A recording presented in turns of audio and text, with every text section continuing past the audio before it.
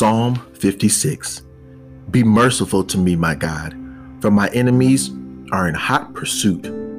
All day long they press their attack. My adversaries pursue me all day long. In their pride many are attacking me. When I am afraid, I put my trust in you. In God, whose word I praise. In God I trust and am not afraid. What can mere mortals do to me?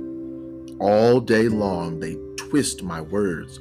All their schemes are for my ruin. They conspire, they lurk, they watch my steps, hoping to take my life. Because of their wickedness, do not let them escape. In your anger, God, bring the nations down. Record my misery. List my tears on your scroll. Are they not in your record? Then my enemies will turn back when I call for help. By this I will know that God is for me. In God, whose word I praise, in the Lord, whose word I praise, in God I trust and am not afraid.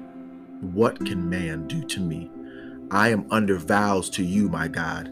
I will present my thank offerings to you, for you have delivered me from death and my feet from stumbling, that I may walk before God in the light of life.